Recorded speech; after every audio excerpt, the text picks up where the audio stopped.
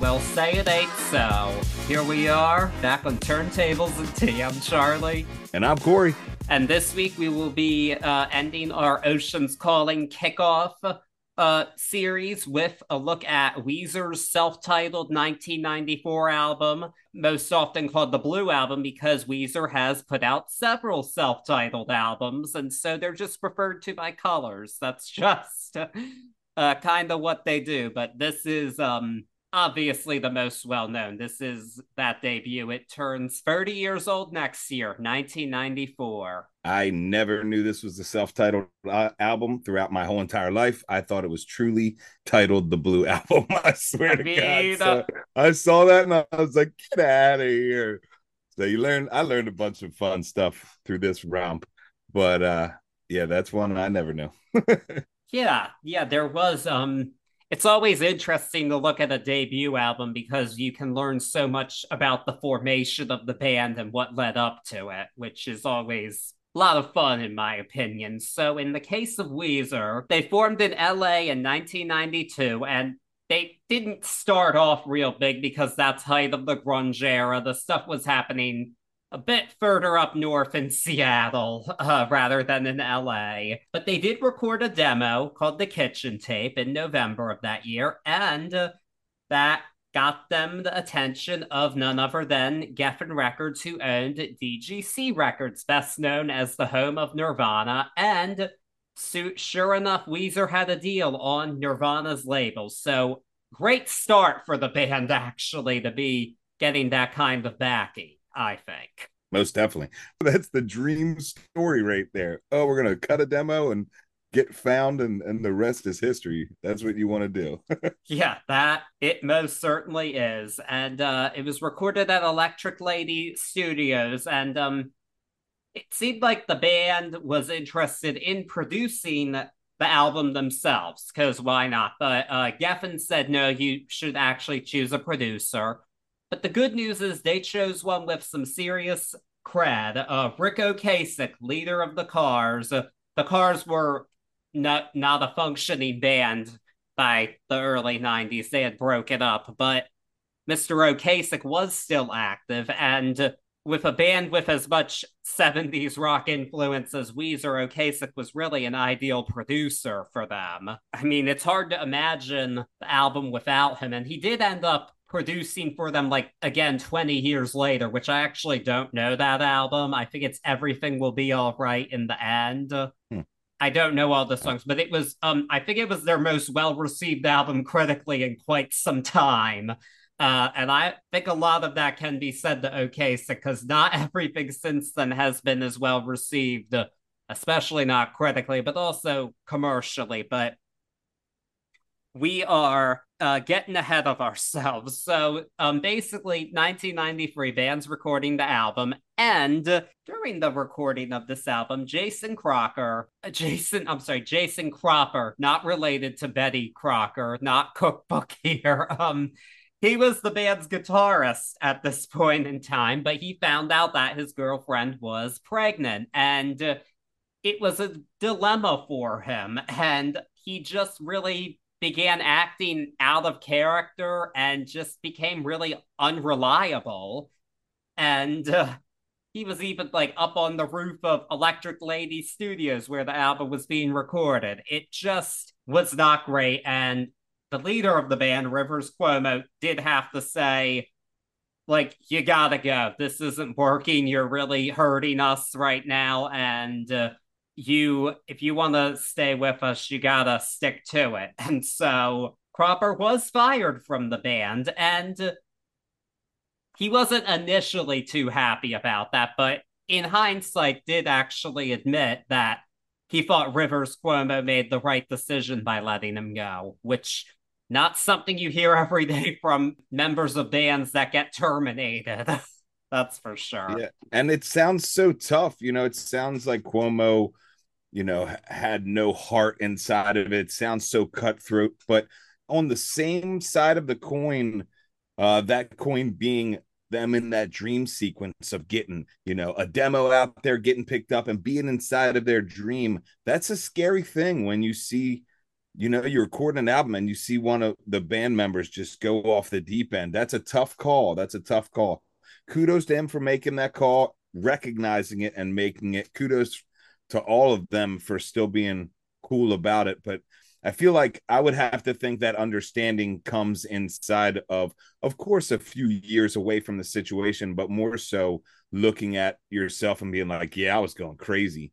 And this was, the one shot, especially right then and there. A tough decision, but had to be made. Yeah, and Cropper has even played with the band on some occasions, even in very recent years. So there is no bad blood. And he even said, it's kind of interesting to be known as the Pete Best of my generation, even though much less bitter than Pete Best was. But And on top of that, Cuomo came back in there and said, I'm gonna cut the whole entire guitar part again. And they were like, no way. And I was reading, this one blew my mind. He came in, one take, cut the whole album, which is wild. yeah, I don't care who you are. And I don't know if it was Okasik or Geffen or them together being like, no, no, no, no, no, no, no, no, that's not what we should it was do. And okay, sure as sick shit. from what I I, read. there you go. He said, no, I you mean, can't do that. yeah, and he was like, watch me in one take. Yeah. That is And I mean, insanity. yeah, it's hard to have ever imagined that something like that ever happening in the cars. That's for sure. So no wonder Right. Rick Ocasek was like, "No way are you doing this," but it ended up working out very well for them. And so then, it just keeps going. And this album, we get a cover of these men against a blue background, including the new guitarist Brian Bell, and well, yeah, history. The rest is history. The album was released in May of 1994, and it didn't. It wasn't the biggest album in the world, like at any point during this run, but it certainly did well for itself. It made it up to 16 on the Billboard 200, which is not bad, especially not for mid 1990s. But it was a steady seller, and its reputation's only grown over the years. It's gone triple platinum in the US at this point, so over 3 million copies sold. It's still their highest selling album. And it's not hard to see why, I guess. Now, I know this, Corey, this is one of your very all time favorites that you, I'm sure, remember from back when it was a contemporary album. Yeah, this stays up there inside of my favorite albums of all time. Going back to 94 though, I didn't own the album. I didn't have this album in my full listening collection until my freshman year of high school, which was 2 years later. And looking back on it, I was listening to a lot of grunge sounds back then, but more so Buddy Holly hit. And when Buddy Holly hit and had the MTV video, it was at least in the seventh and eighth grade realms or the younger listening realms that I was in, it was a very polarizing hit, period, because you'd get this one side of people being like, oh, what is that little poppy cookie cutter nonsense? Ha ha ha. They're doing the Happy Days thing. I ain't listening to that crap. And I fell into that. I was like, I remember poking fun at Buddy Holly as a song. I hadn't really found myself as a guitarist at that point. I was just learning about myself inside of music too. So I didn't dive into this album until freshman year. A buddy of mine who really molded a lot of the different things that I listened to and opened my eyes to a lot dropped this on me. And I made the comment of like, oh, what are we going to listen to Buddy Holly? And he was like, clearly you've never listened to this album. And I was like, no, I definitely haven't. And it's, as we say, it's history from there. I don't think I put this album down for a good 4 or 5 months. I wanted to play it all. I wanted to be able to hear everything. I wanted to pick it apart. We'll definitely get into it. I won't give the whole thing away, but I was blown away. It was a sound I won't say it was a sound that I had never heard, but it was so, this might sound crazy, but it was so polished inside of its dirtiness that it spoke to me, and I was blown away. My mind was officially blown by this album on my original first listen through of this one. Yeah, I mean, I think in many ways we are seeing this 90s fied version of the sound of a band like The Cars or Cheap Trick or like those early influences. And I mean, we've covered quite a few grunge albums on this show, and this is very different from that. It has some of the same lyrical tenets to an extent, but the sound is much brighter than anything that would have been done by some of their label mates, for instance. Yeah, and that was Okasik's doing. He was the one that finally got them to switch their pickups, from the neck to the bridge there, which gave them that really bright sound. I'll say, and I read this and learned this in this breakdown, but Cuomo was really adamant about these only downstrokes on the guitar and really treating the guitars and the bass as one 10-string instrument, so to speak. And that back then in the early days before I listened to the whole album, especially in Buddy Holly, were things that pushed me away, because and I'll probably say this a million times, but on your first listen, there are parts of this album that can sound very cookie cutter to someone who's not really listening. If you're just hearing the song, it's going to sound almost commercial a little bit in its cookie cutterness, in my opinion. So that's a little bit more of the reason why I didn't gravitate to this in my early listening years. Yeah, and there was a lot more to the album actually than just the big hit singles off of it. There was more there, and it's so crazy because it was released a bit before I was born, but actually the Weezer hit of my childhood was Beverly Hills. And that actually is their like biggest pop radio hit ever. It's their only time they reached the top 10 on the Hot 100. And I like that song. I still do like it. It was one that I grew up with, but I didn't know about this band really outside of that. I actually learned the two big hits by playing the mobile game versions of Rock Band and Guitar Hero. I didn't have the whole game, but I could tap my fingers to play the songs. And that was how I learned Buddy Holly and Say It Ain't So. And it's like, oh, wow, this band, they have more songs that go back before Beverly Hills. So that was pretty cool to find out. And I did like them enough that I bought this CD on my before I had any streaming or anything. I just bought the CD, and it was one of the best CD purchases I made. That's for sure. Yeah, we've talked about it a bunch. Not much of their catalog after this am I head over heels for.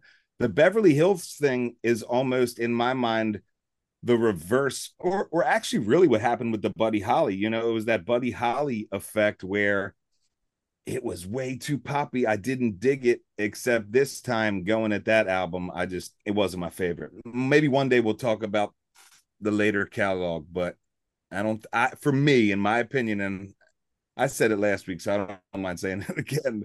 It's just, I don't think they ever reached this height in an entire album, the rest of their catalog.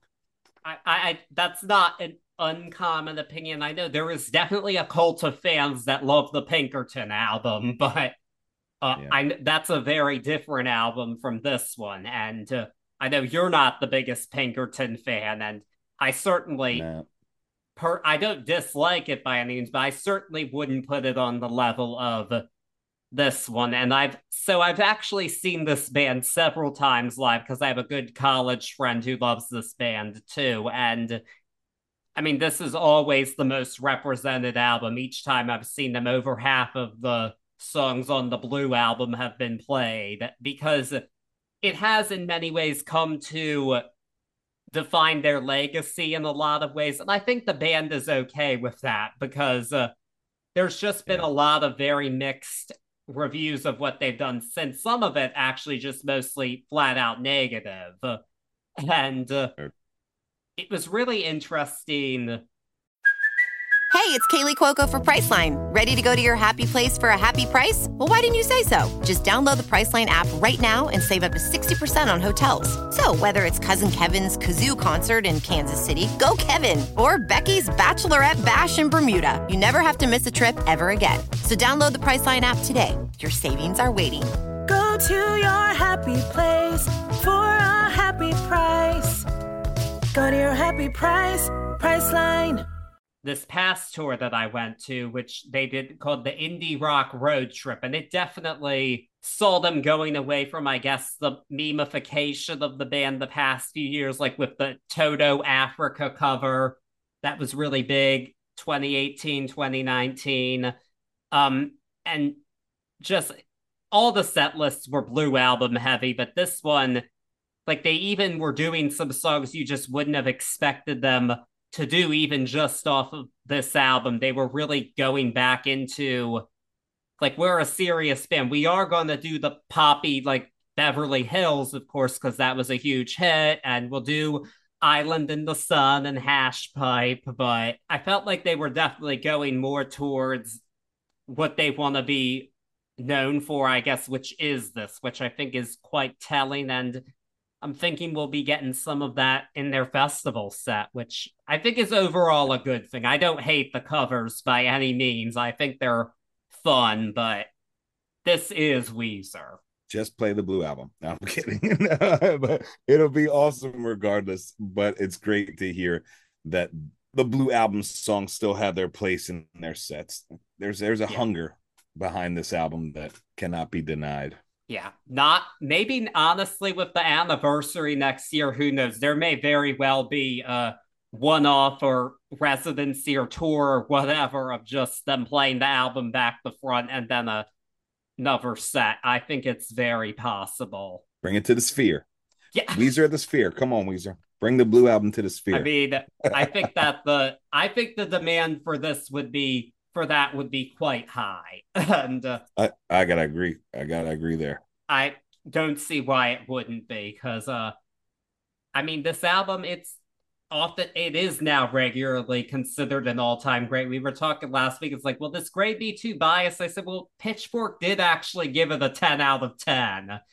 And so I mean, it's been pretty regarded at this point as definitely a high point of the 90s, which I completely agree with. This might be my favorite rock album of the 90s, actually. We've done a few, but I think this is it for me in terms of 90s rock albums, not counting like a live album of old songs, that is, because I do love the dance, which we talked about, but we're not there yet. So nope, it's a banger. That it is. And with that being said, I think we're ready to get into the track by track like we do here. Let's do it. All right. So the album begins with My Name is Jonas. It was inspired by Rivers Cuomo's brother Leaves. Yes, actually his name is Leaves. And a car accident he got into dates back to like 91, 92. The acoustic intro was written by Jason Cropper, so he got a writing credit for it, which I'm sure did pay some bills for him. I'm sure that was, it wasn't all bad. At least he did get a credit on one of the album's most popular songs. I mean, really though, just that awesome sound of it all, it just really kicks off in a great way and just gets you going. And I don't know, it's just one of those songs you just get a great feeling every time you hear it. Yeah, I mean, starting off with that acoustic riff, that riff is an earwig in itself. But what we'll find out on this album, to start this album with an acoustic riff, is pretty mind-blowing. It gives us a tiny little glimpse into these hungry artists and these guys who are guitar nerds, these guys who are really at one with their sound, because they seamlessly blend this little acoustic intro into some pure adrenaline. I mean, at 149, when the crescendo build and then you know, and we'll see this crescendo throughout the album. It's really, in my opinion, one of their defining characteristics is the way to move the song with these beautiful crescendos. But it's just, it ends up in pure adrenaline. I mean, at 212, you got everything and a harmonica into this manic, crazy point, and it's still spot on. A hell of a way to start an album. Most definitely. And it's also a great way to start a concert. I'm thinking this might be the set opener because it was the opener of the show I went to this year. And it hasn't been for every show, actually. But I was happy to hear that it was. It was a great way to open a show. Yeah, man. Get up in the pit for this one. Throw your body around and get wild. Because this one will get you going. It would be a hell of an opener. It definitely is. But it's not the only song here that is a hell of an opener, actually. But we'll get to that. But we're going to move on to track 2 now, which is No One Else. This one, it's kind of like he's really a manipulative, controlling boyfriend and just has to know what this woman's doing at all times. No one else can have her. And really, honestly, very dark lyrics, but I think it's pretty obvious that it's tongue in cheek. And the sound of it's very bright. And it's a great contrast that I really enjoy. And this song, more than any on the album, actually reminds me of The Cars, just in its sound. Yeah. This is that one. And just that, again, that juxtaposition of the dark tongue-in-cheek lyrics with this really bright, somewhat poppy sound. But yeah, I've always really enjoyed this one as well. I think it's a great second track too. It like keeps what we were, it gives us more of what we're expecting, I think, after the first track sound wise, and it's a sound you want to return to. So I like No One Else. Yeah, and getting ahead of myself, if it wasn't track 2, what we get in track 3 and track 1 really would have blended together sonically and almost at times not be discernible. But as far as this one goes, man, we get our first real beautiful look at this quirky, tongue-in-cheek is the perfect way to put it, this almost dark humor that is laid throughout this album. He wants a girl that will laugh for no one else. It is the worst way to try to keep somebody in a relationship. And through this genius tongue-in-cheek, we have a chance to laugh at it inside of this song because it doesn't, it sings with this comedy. I've always loved that about this song. That and the solo in this one is really unlike what we were hearing back then. And it's still, for me, it always gives a shout to how awesome these guys were with their instruments. They do these simplistic sounding solos, but they really shape a composition with them. And this is our first chance of seeing that.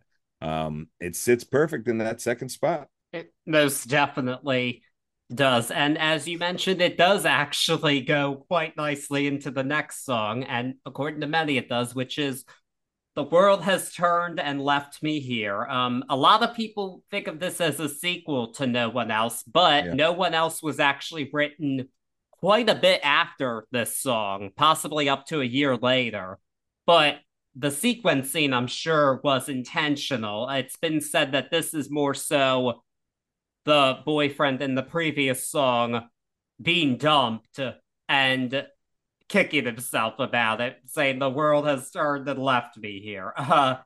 So really continuing that. And I mean, I enjoy this one as well, but one thing I do want to say, actually, I think this song might be, so this band has actually been called emo, and this album has been called like a precursor to the emo sound, and I wasn't quite sure I fully got that. I never thought of this really as an emo band, and I'm guessing a lot of it might have to do with this song in particular, out of just the songs on this album. Not that it's the only somewhat depressing title or lyric, but I think maybe people are missing the point, kind of, I guess. Because I've never thought of this as an emo band. I think they have too much of a sense of humor to be like that whiny emo band. I mean, they came up about big at the same time as Green Day, but I think Green Day's much closer to being emo than this band is. That's all I'm saying. I'm right with you. This is what I was talking about before, where a lot of this album, in my opinion, can be heard. And if you're not listening, it can, I'm not even saying just misconstruing lyrics. I'm just, it just sonically, it can sound like something totally different if you're not really listening to it. And I would have to think that's the only way, because for me, this is always, like you said, that sequel, the sequel type of follow up here, where even, I mean, this is why for me it's still this beautiful comedy and this beautiful tongue in cheek, because even at the end of this song, when you get the background vocals singing, "Do you believe what I'm singing now?" It's this guy looking for validation because he's doing this martyr role after he tried to really hold on to this girl in the wrong way. And I always loved the joking manner of that. So if, I guess that could be misconstrued as sad emo, but I've never seen it. This is definitely that breakup song. This is another one of those beautiful solos where it's so unique, but it's so unique with using so little. It just really hits a lot harder. It's genius composition throughout this album, but especially when we see these non traditional solos and the way they handle the composition. This is that joint. This I feel like I'm going to repeat myself for every track. But going into pacing, we haven't really lost a step. We've almost picked up a step or two as far as the push on this album, and we're going to go into another straightforward banger, you know? Yeah. I will say so this will actually be my fourth time seeing Weezer at this festival. Of songs that I have not heard before that I want to hear this time, this is at the top of my list. This one I've not heard them do at any of the shows I've been to. I did see it on the set list this year, though, so I'm keeping my fingers crossed. I would love to hear this one. Hell yeah. So, oh, man, it's a good song. It is. But, yep, we are going into another straight-ahead banger. The one, Buddy Holly. It's not about the singer Buddy Holly, but he's used to make the point. So this song was written because Rivers Cuomo, he had a girlfriend who happened to be Asian, and some of his friends were making fun of that. And so to kind of illustrate how he was feeling, yeah, he decided to say, well, I look just like Buddy Holly, you look a bit like Mary Tyler Moore. So we're going to reference great pop culture icons and automatically, I mean, again, just after all the stuff we were listening to in the alt rock world from this time period already, this is so different from all of that. And funny enough, Rivers Cuomo didn't think much of the song. He kind of thought, oh, it's just a silly song. But Rick Ocasek said, no, you have to put it on the album. Like Matt Sharp, the bassist, actually said, Rick said you would have to be an idiot to not put it on the album. And, well, he was right, because this is probably Weezer's signature song. This is the one that people think of. And as you said, a lot of that has to do with the video was very popular. And I love the video. Yes, it is set as though they are playing at Arnold's Drive-In from Happy Days. We even got Al from the show making a cameo appearance and clips from the show interspersed, and even had it done as though the Fonz was dancing to the song. So, but if it's good enough for the Fonz, I think it's good enough for everybody else. Yeah. That was the Buddy Holly effect, though, that I was talking about in the younger generation. At least it was like it was on MTV every 4 videos. Like it was always on. And you know, when you're inside of, or when I was inside of that grudge scene, looking at a video like when Nirvana came out, in the Ed Sullivan, or just looking at people taking those 70s takes. Immediately you get Happy Days, and it feels so poppy in a time where we didn't want to feel, or I didn't want to feel poppy. But the grunge movement was not about that at all. Looking back and how I've done through the years with this one, this is it always sits like a guilty pleasure to me because of that. Like I've never ever lost that, like, oh, this is that poppy song. But what they do inside of this song musically, when you break it down, is astonishing. I mean, even down to this, this fight between you and your boys about them dissing your girl, and they're adding in like the old Wild West do you, or they're playing with this cookie cutter-esque composition and really taking it to the next level. Again, if you're not listening and you're just hearing these tracks, they're going to do their job regardless, but they always, for me, just sat a little too poppy, especially this one, if you're not listening. Well, big part of why this might have been so poppy was because of none other than Mr. David Geffen himself. He did his thing to make this accessible to everybody. So actually, this video, Anson Williams, who played Potsy on Happy Days, actually objected to footage of him being used in the video. And really? I was really surprised to learn this. He shut up once David Geffen sent him a letter, which was probably a quite threatening letter, because David Geffen can even get Ron Howard to shut up. Let's be real. Heard that. Because, yeah, David Geffen is not somebody you want to be messing with. He is that guy, and people are scared of him. He's notorious for his ways. And behind the band's back, he also, I just learned this, he got the video for this song included on Windows 95. There you go. It was the one media player track. I think I remember that, actually. Yeah, the band wasn't thrilled about it at first, but then they were like, well, it was like kind of like YouTube and you're the only video there, so it was kind of great. Didn't Apple do that with U2 later on? I think they did. That was not as well received, though. It was just put on everyone's phone, a new U2 album. Yeah. Oh boy, yeah. U2 lost so much goodwill from that. David Geffen will play. Yeah. I don't think Geffen was involved with the U2 decision, though. I heard that. Well, another big player doesn't play, but Bono doesn't play either. That's real shit.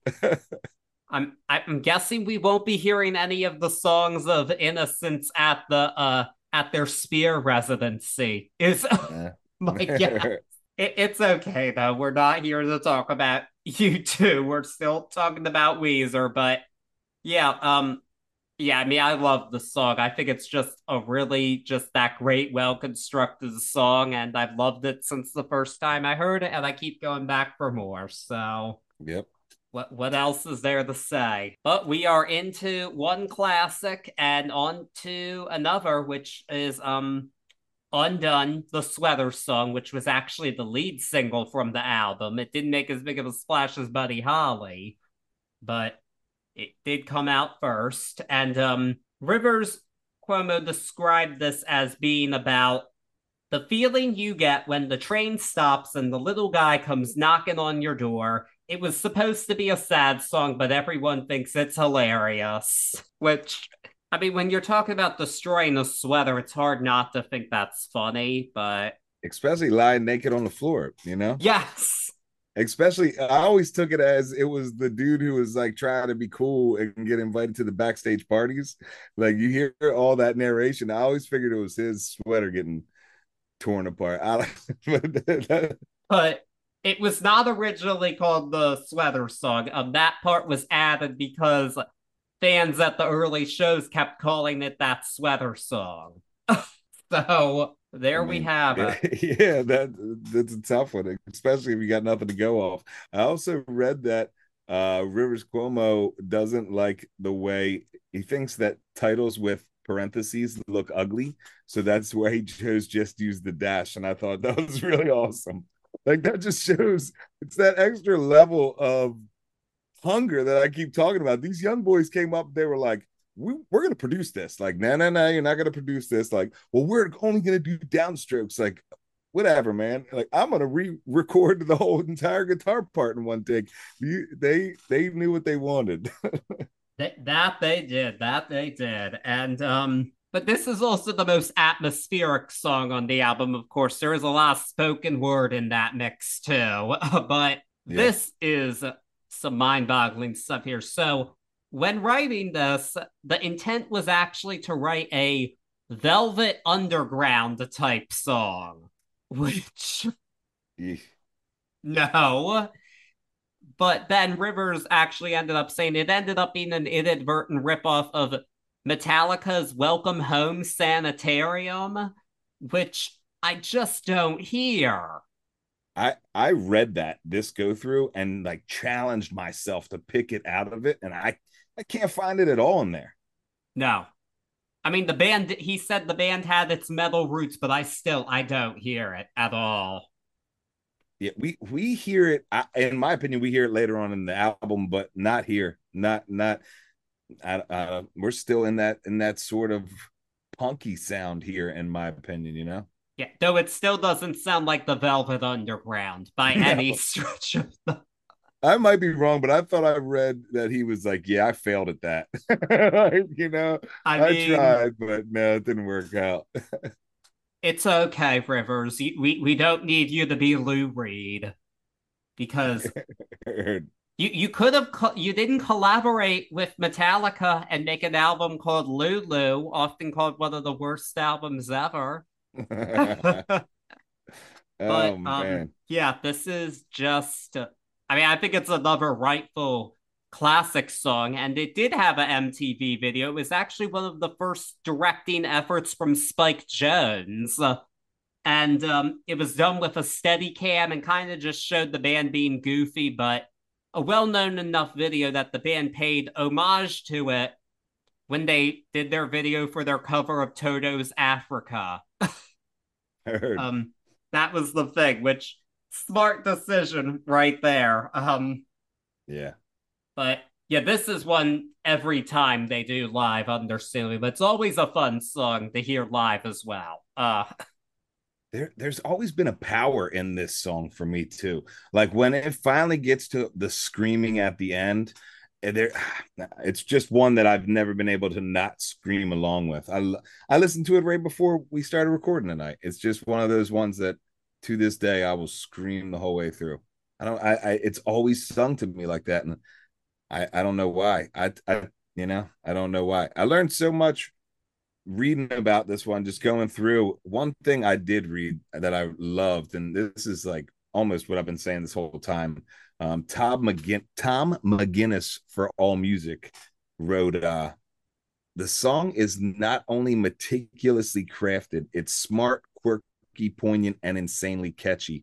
All characteristics that would go on to define Weezer as a band. And it's so true. Like, this is such an out there premise for a song. And it, to me, it really doesn't stumble musically, but it stumbles around behind stage, accentuated by this narrative, this spoken narrative that we're getting little snapshots into. It's such a crazy, beautiful piece. It's unlike any other piece, really. It's so unique. It's such a good Yeah. way. It's right almost yeah, right at the middle point of this album. The exact middle point, and it fits so well. It fits so well. The pacing is so phenomenal still on this at track 5.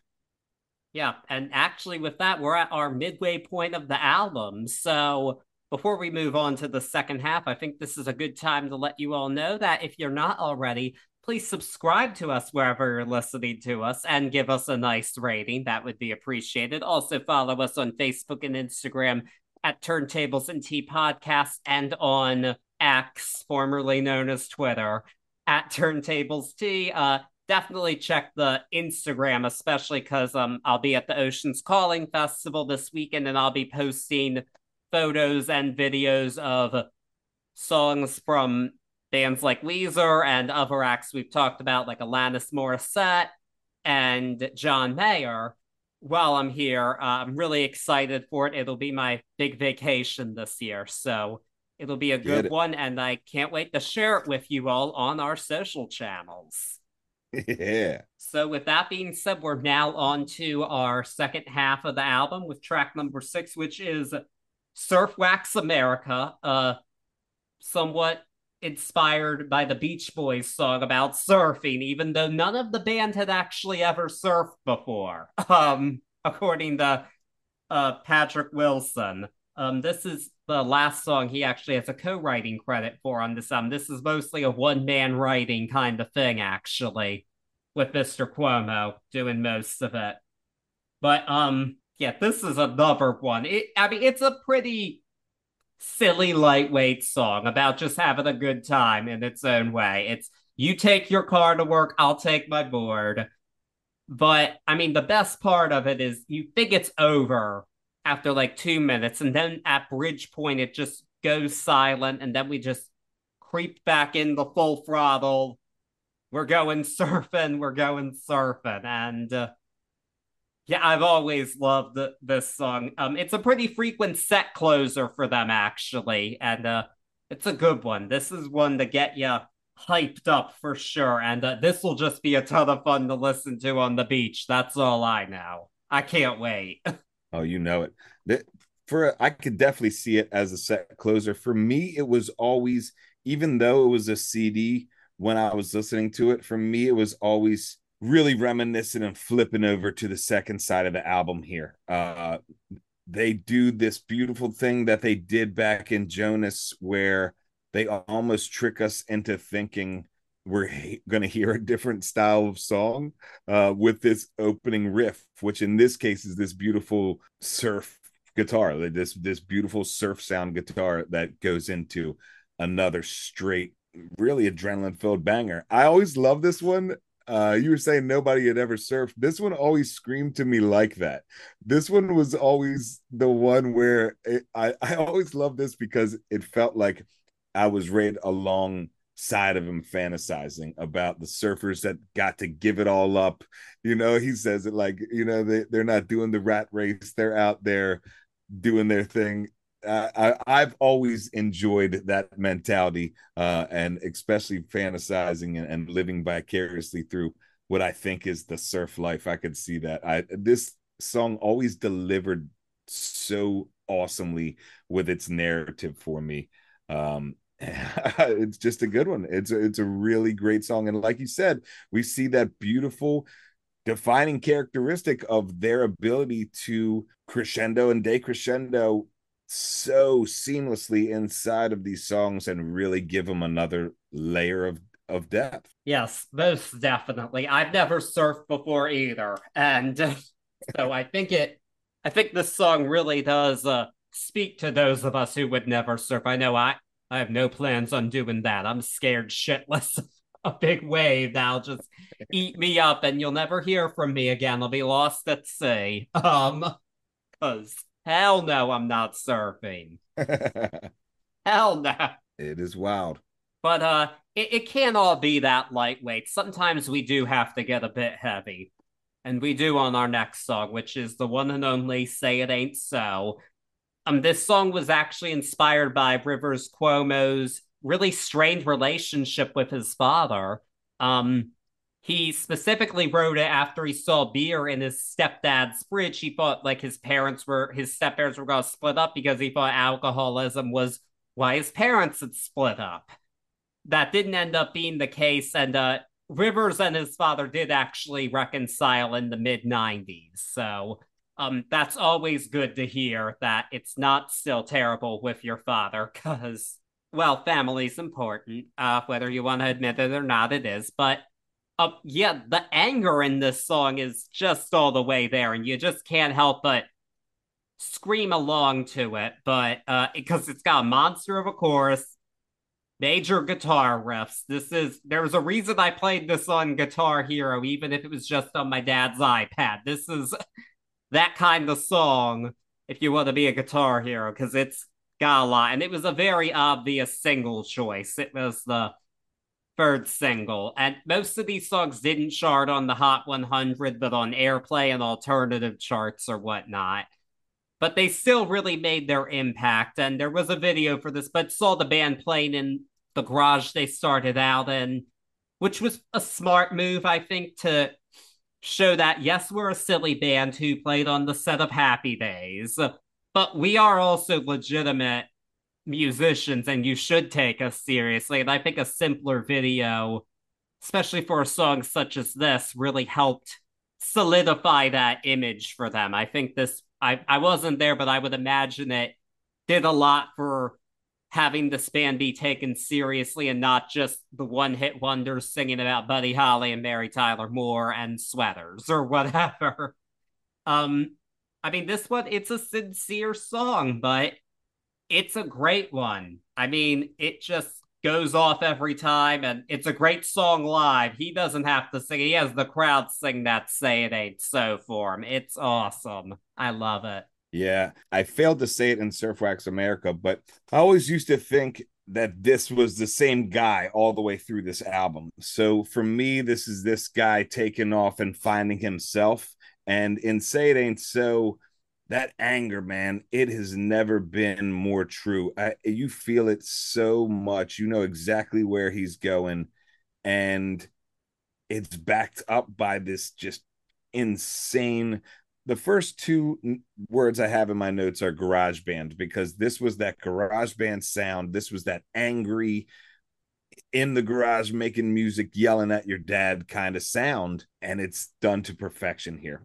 Yeah, 246, just the drums. I love them so much. But at 318 in this song, Hot Tea Take, this is some of the most beautiful guitar pieces we get on the album. This is just such a beauty. This episode is brought to you by Shopify. Whether you're selling a little or a lot, Shopify helps you do your thing, however you cha-ching. From the launch your online shop stage, all the way to the we just hit 1 million orders stage. No matter what stage you're in, Shopify's there to help you grow. Sign up for a $1 per month trial period at shopify.com/special offer, all lowercase. That's shopify.com/special offer. And even though it's angry, it's such a beautiful thing.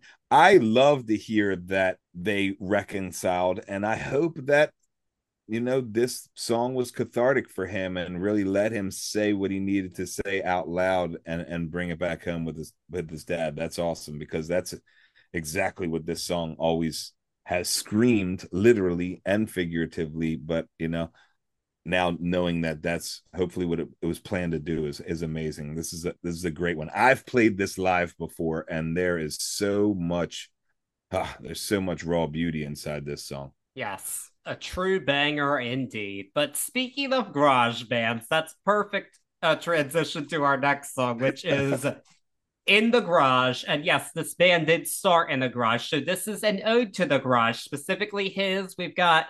It's his area with his Dungeons and Dragons and his Kiss posters. I love that.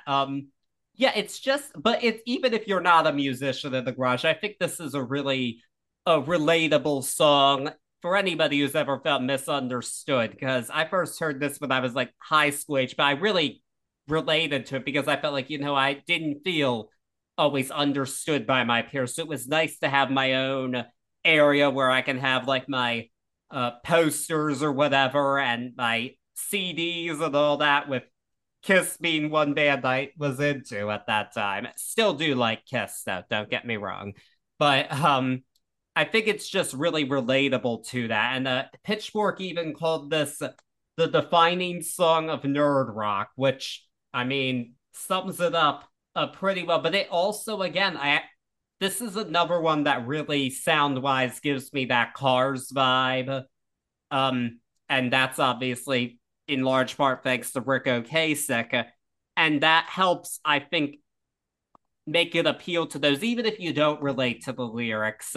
It's got that sound that is really infectious, and you just have to love it. I remember when I first saw this band in 2018, this was like the one song I'm like, I'm not sure if they're going to do In the Garage, but it was that album track I just really wanted to hear.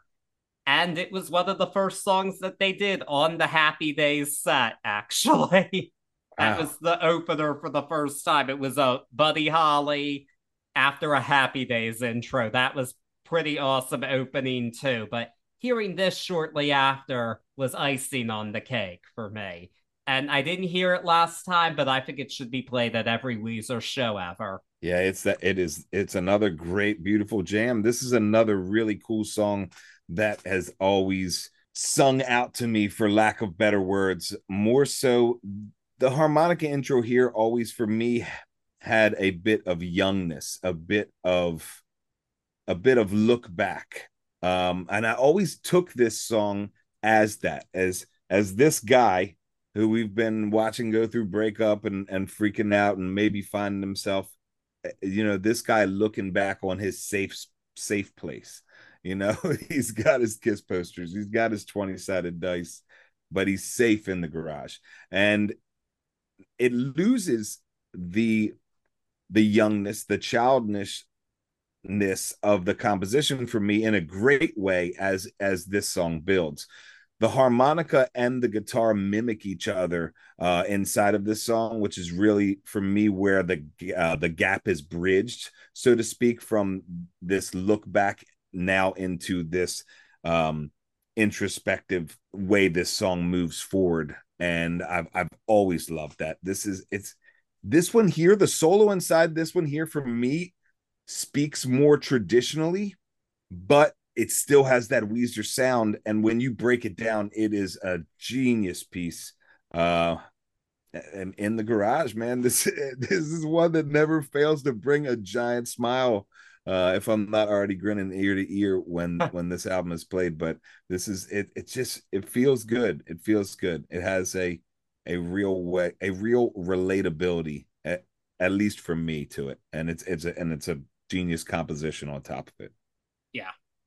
In the Garage, you can't go wrong with it. But we're going to continue that theme of escapism a bit with our penultimate song, which is Holiday, which, yep, it's a song about getting away from it all. This one was specifically inspired by both the Beach Boys and the writer Jack Kerouac. So, all right. This is definitely a gun to the head, but if there is a gun to the head least favorite, I am going to say it's this song. And the only reason for that is it's not because it's a bad song. It's a well done composition. It's pleasant to listen to. It's got some punchiness to it. It's just not as unique as the other songs here, because this is a trope you hear in a lot of songs. It's not even an uncommon song title. Frankly, I can think of more than one song called Holiday besides this one. And it doesn't get played live very often these days. And out of all the songs on this album, I can see why, but that doesn't mean it's a bad song at all. It's a perfectly serviceable Weezer song. I mean, it's probably better than like many other Weezer songs, I would think. I don't know every single one, but I would put this ahead of still even a lot of her tracks. Just when we're surrounded by all of this, there's always going to be something that doesn't shine quite as bright. Yeah, I can see where you're coming from. This one for me has always been that tongue-in-cheek happy ending to this album, as the penultimate track, and it was sort of corny on purpose. I always felt like this was like what you least expect coming out of all these tracks if you take them as a cohesive narrative, and then you're like to this. Oh, I even jotted down. It's like a nice slow dance tune for them here, and he's found love again, if you will. As far as the musicality of the song goes, though, it's really a neat composition. It's also is not my favorite, but more so because it's a crowd. Like you said, you're surrounded by a lot of wildness here. There is some really cool instrumentation here that mimics each other, or I'm sorry, mimics the vocals in this little mini hook that I always loved in between the first two verses. And then I guess my favorite part of the song has to be when we get that hi-hat and then it just breaks down into this barbershop style boom, boom, boom. I always dug that. That always added to this tongue-in-cheek, like, look at us, it's a happy ending kind of thing, before we go on to the next track. Yeah, but before we go to the next track, I actually just thought of this. I have a free live idea for Weezer if anybody in their camp is listening. A mashup of This Holiday and Madonna's Holiday. Oh shit. I mean, with all the 80s covers they did on a few years ago, I think that would make perfect sense. Oh man, that would be cool. That would be cool. Yeah. That would be genius. I like that idea. Yeah. They could definitely do it. They could. And it would make more sense with this song than doing Green Day's Holiday. That one's much angrier. Green Day Holiday. Yeah, they could easily do that, but no. Don't. Madonna would be such a cool contrast, and that would be the ultimate mashup. It would fit better for this band, actually, believe it or not. So, but I think it's a good trio of songs we can call Holiday. I think they're Madonna, Green Day, and Weezer. I think. There you go. I think it is. So, but yeah, now we are at the end of this album with an epic 8-minute closing track called Only in Dreams. Yeah, it starts off acoustic for like the first significant portion, but then it just builds and builds and builds from there. And I mean, there's not much to say about this song if you haven't heard it. If you haven't heard it, just stop what you're doing and listening to it, and listen to it. I mean, to say, just pause the podcast, listen to the song, then come back to it. I know, Corey, this is your song, especially. You love this one. This is up there in top tracks of my life. Hot tea take, this is Weezer's magnum opus. Straight up, fight me in the streets if you have another opinion, because I mean, we literally get it all here. I love this track so much, but the whole album is here in this track. Everything we felt throughout this, more so musically, is here. And we have this 8 minutes that, in my opinion, never feels wasted. I mean, the harmonics that are used inside these soft harmonics bring us super close to listen to the vocals. But this composition, man, it builds, like you said, it builds and builds and builds, almost like from a crawl, not so much tempo wise, but from a crawl to a full on sprint by the end of this. I mean, there's so much. At 3:33, one of my favorite parts, the composition brings us back to almost the starting point of the song, but we get these awesome feedback swells and these guitars start screaming at us, and then the drums really take, for me, the center stage for most of the end of this composition. Man, they really take us through this trip with their splashes and the way that this is all set up. It's a full-on genius experience. I don't know any other way to say it. Like, this is Weezer in their full glory, but also remember, please, I beg you to remember that this is a one demo tape straight to album band that has grown and were so hungry, and then they finish off their debut album with an 8-track magnum opus. That's it. I don't know if you can hear it, but I love this song. Yeah, I did. So I saw them this past year, and they didn't do the whole song live, but in the middle, Rivers Cuomo kind of did like a small acoustic set, kind of, and he did the first part of this song, the acoustic part, so not the whole thing. And I'm not gonna lie, knowing that the whole thing exists, that is a bit of a letdown when you know the whole song exists, but at the same time, it is still one of Weezer's very best. Their very best, in your opinion, so you can't be mad at it being played, even if it wasn't the whole song. But I really wish it was. I don't know, man. That would break my heart in all honesty if you If they didn't didn't get. do the whole song. If I would just if I wasn't expecting it, that Yeah. I don't know, man. The drums at the end of this song are something that people should hear live in the biggest theater ever. And really, this is such a great song, man. I can't imagine this is an easy song to do live, though, either. True, true. In Yeah, fairness to the band, I have to say, like, I think a lot of preparation would go into just this one song more than like any other song combined on your most set definitely. list. Yeah. So, in that case, I can see why, but when you just get the tease of it, it's a bit of a letdown. But there's a Uh, chance he might just still do that portion. I don't know though, but either way, I'm sure it'll be a great set from these boys that we'll be hearing with plenty of songs off of this very classic album that we just finished discussing. I'm shocked it took us as long as it did to tackle this one on the show, but I'm I'm glad we did it now. I think it's better that we did it deeper into our run when we're more in tune with what we're doing here than we were early on. yeah, it's definitely the perfect time to do it. I'm so glad we got to put this one down. Yeah, I think I have the answer to this, but what's your grade for the album? Weezer, the Blue Album. Apparently just called Weezer, and I never knew that. This one is very close to a perfect album for me.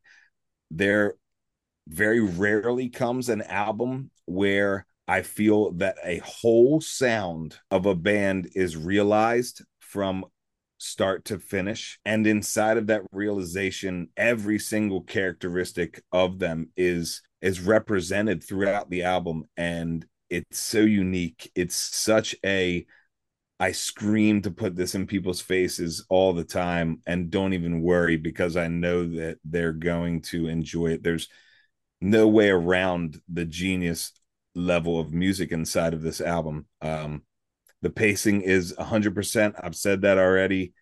It never stops, and then it ends with a magnum opus. This album is an easy A plus for me. Very I'm gonna be a bit lower and give it an A. Good. It's not quite as near and dear to my heart as it is yours, but yeah, I mean I can't think of a skip on the album. These are all classic songs, and I have no problem saying I think this is the best rock album of the 90s. Yeah, man, it's up there. It's up there. Easy decision for me. I can't think of another one that does it like this one. It's oof, it's a tough battle. It's a battle between Weezer Blue Album and Soundgarden. Really. Oh, well, we Uh, haven't done Soundgarden yet, so that's to be determined in my book. heard that. Heard I think that. the closest to this one for me is probably No Doubt's Tragic Kingdom, but that has some skips on it, I think possibly. No, it does. There's definitely stuff better there than elsewhere, but We gotta do Soundgarden. yeah. We do now apparently. Yeah, we do. Don't have much of a choice there, but well, I already know the answer to this, but you could just say it again. What's your favorite song? Believe it or not, Say It Ain't So is my favorite song on this whole entire album. It has a special spot in my heart. And I like straight nostalgia. Now I'm not ripping any nostalgia off it. Say It Ain't So is usually the first song that I play every time I put this on. Oh, I thought the answer was so obvious. Only in dreams. Only in Dreams stands alone by itself. In all honesty. Okay, that's fair. That's fair. All right, I'm gonna What's be you? What do you got? What do you got on this one? I'm gonna be the poppy cookie cutter. It's Buddy Holly. Ain't nothing wrong with that song. I mean, it references anything that references Mary Tyler Moore has a special place in my heart, and the Happy Days video too. I was once spot the fonts for Halloween 2 years ago, so Ooh, I can see that. so I Okay, I have see you, to. Franz. Yeah, I don't think you were out that night, but I was the fonts for Halloween. That was That's awesome. yeah. But this year I'm going to be a more contemporary TV character. Oh shit, I can't wait. Can't Yeah. wait to see. Halloween 20. We're not at Halloween yet, though. No, no, no. But yeah, there we have it. Weezer Blue album. So because I'll be at Ocean City, Maryland for the Ocean's Calling Festival, I'm not really going to have time to dive into an album for this week. So next week we're actually going to be doing a rerun of one of our earliest episodes, which is a look at Tom Petty and the Heartbreakers. Hard Promises. Mike Campbell will be playing with his band, the Dirty Knobs at Ocean's Calling. And I'm really excited to their set because I haven't seen him by himself, and I'm really curious to see what they'll do. But I hope you all enjoy an earlier look. It is going to be a bit rustier than what you hear now, but I think it was a good early first effort from us for our second episode. So don't be too hard on us. But it feels like it was a million years ago. it really does. Wow. That's a good one. That's cool. It's a great album. Yeah, man. We did a good job. How many were we in on that? That was our second episode. Yeah, man. Heard but that.